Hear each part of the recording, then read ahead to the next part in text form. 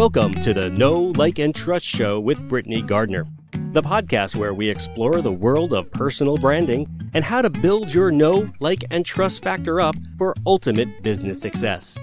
And now, here's your host, Brittany Gardner. Hey everyone. I hope you are all doing so well. If you are based in the US, you probably are a week out from our recent Thanksgiving holiday. And if you're anywhere, you're probably coming up into holiday season, whether it's something that you celebrate or not. So you're probably busy. I'm busy. I just moved. I've been in all the projects and all the boxes. And yes, I've painted far too many walls lately. And if you are listening to this in real time, today is my birthday. And I'm super excited about that. So there is a lot going on, and I'm going to keep this episode really short and sweet. And this episode is going to be serving really just as a thinking starting point. There are no big aha moments that are going to completely change your entire business. What I'm hoping this episode will do is give you the ability to say, I haven't thought about it like that yet. What if I did this instead? And get the juices flowing. Because as we enter this really busy time period, I think it's really easy for people to kind of sit back, do things by default, and frankly, miss out on some really big opportunities. What is that opportunity? That opportunity is your small business edge. And I want to bring this out because most of my clients are either solopreneurs or they have a very small team, most of which is not full-time like themselves. And because of that, they and I, and probably you as well, have a huge advantage. And it is that you have the ability for a quick pivot. I know. Are we over the word hate there? I know that we all overuse that word at the beginning of the pandemic, but I don't mean it in the, hey, our world is imploding kind of way. I mean it in the, hey, something's not working here. It used to work, and now it's not. And I'm going to make a small shift. Little tweaks, little small percentage points, figure out how to fix it, and then all of those little small things will add up to a big difference over time if I take the time to test it out. So to do that, I am going to walk through 3 quick scenarios, all things I've either personally experienced in the last year or so, or I've up close and front seen my clients experience. So the first one of these is that you decide you're going to make weekly videos and then repurpose them to other venues. Maybe that's a Facebook Live, a YouTube Live, even LinkedIn Live, right? Something like that. You commit to doing it. You even say, hey, Tuesday is going to be my day I do this every week. And you start doing it, but you're getting crickets in response. First of all, if that's happening, go see recent guest Tracy Phillips. She's like the Facebook Live queen, and she's got all the information and answers, and she's a hoot on top of it. So go do that. But second of all, you've got a couple options here. Maybe you were doing these lives and they just aren't the right content topics. Maybe you need to revisit your content system, figure out what your content buckets are, make sure that they are pieces of content that are actually going to drive some good thought-provoking content, much like this episode, by the way. Hint, hint, nudge, nudge, right? And maybe you just got to make sure that they're a really good match with your audience, the audience of best clients that you really, truly want to be working with because you're so good at doing the exact problem that they need solving. So maybe that's your problem. Or maybe you're transcribing these videos and converting them to blog posts, and those blog posts have all the potential to do well, but you're not titling them with good SEO keyword rich titles. Maybe you're using Pinterest to drive traffic to those blog posts, and they also could benefit from an SEO audit. Not like a black hat kind of SEO audit, but someone who really knows what they're talking about and says, no, your clients aren't searching for it in those terms. Here are the terms that they are using. All of those are quick, easy, pivotable solutions to your content repurposing problem. And all they require is for you to look at what isn't working, backtrack it to the place where you can't diagnose any further and say, I'm going to make a small change here. Now let's measure it for the next couple weeks and see how it's going. If it's going better, congratulations. Your pivot was a success. If it's still not going well, go down the list, try the next thing. There are so many different opportunities in every way in which we, as online business owners, market.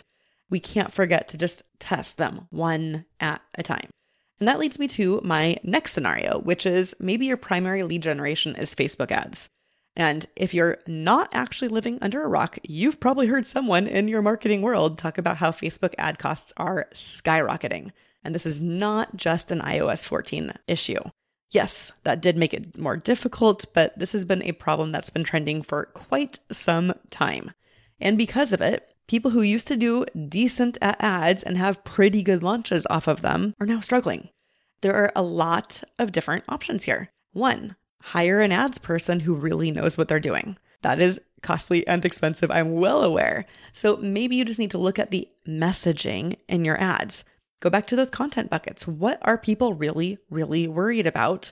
And how can your service alleviate those worries? Talk about that kind of stuff in your ads.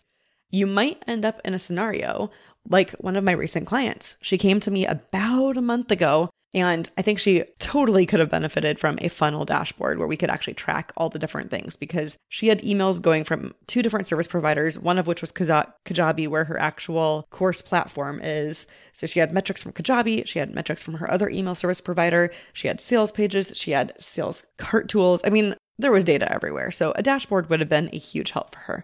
But we didn't have time to build that. We were less than 2 weeks out from her launch, and what she could do was ask me to look over her emails, and I saw a really good opportunity for her there. Maybe her Facebook ad costs were skyrocketing, and that is true. Maybe she wasn't converting as many people from those Facebook ads. That was also true. But I no longer touch ads. What I can do is say, hey, for the people who are converting, let's make sure they're really well qualified. And for that, we went and rewrote all of her email sequences. So the pre-webinar sequence, the post-webinar sequence, and emails to her regular list, even if they had not actually signed up for the new webinar. And you guys, the results were fantastic. And I would like to point out, she was an excellent writer. Even the stuff she gave me was already good. So we did some polishing, some injecting of more personality, some really good results-driven proof in the copy. We did all of that. And she sold 23% more people into her program this launch than she did in her past spring launch, simply as a result of saying, hey, Facebook ads are really expensive. So let's make sure when people do come in through there, we are serving them as best we can. So we made sure that her email was doing more heavy lifting. And as a result, she had a better launch, 23% more sales. And as a result, a much higher launch revenue as well. So even though the Facebook ads were more costly and didn't convert as well, we picked it all up on the back end with really good email sequences. So that was scenario number 2. Now let's talk about scenario number 3, which may sound very familiar to a lot of people here. So let's say your Instagram strategy used to have really good results, but it's slipping. Last year around this time, you were getting an average of 35, maybe 50 likes on a post, and now you're lucky if you're getting 15. However, those are vanity metrics, and I don't want you to put too much stock in them. What we actually want to look at is what leads are coming in through your Instagram. For that, you want to be tracking them. Yes, we're going to have to get a little bit technical. We're going to have to start using UTM codes. We're going to have to probably set up a content measurement dashboard. But once you can see which posts, which stories, which weeks of content are actually producing lead results and not just those vanity metrics like comments and likes, then you can start making the tweaks. You can, again, backtrack until you can't diagnose it any further and say, here is the point where I can no longer change things, but here is the point where I can. Let's start changing this, measure it for a few weeks, see what happens, and so on and so forth. So all 3 of these scenarios are speed and adaptation rich. They are giving you, as a small business owner, an incredible edge over someone with a large team because they don't have the ability to quickly make these changes. You, as a micro business owner, do. Now, whether you're just, and I am air quoting so heavily here, just a service business owner, or if you are a course creator, these scenarios play true to all of us. When there's something that you can't control, you have to backtrack to where you can control something and then start testing those little tweaks. 1%, 1%, 1%, 2%, 2%, 2%. Over time, these small numbers add up and you end up to that 23% increase over your last launch. That is fantastic. It feels good in the moment. It's a huge ego boost. And in addition to all of that, it gives you the potential to make your mark even in this, age of like launch malaise, even in this rising costs for advertising age. You still have the ability to have a flourishing business by making sure that you have a good content plan to begin with and that you are measuring results along the way so you can see when you need to make these tweaks. All right, guys, that is all I have today. You know where to find me, BrittanyGardner.com. My Instagram is @BrittanyGardner. If you need help with that content strategy, if you need help setting up a content measurement dashboard so you can do some of the things we talked about here, I am a message away.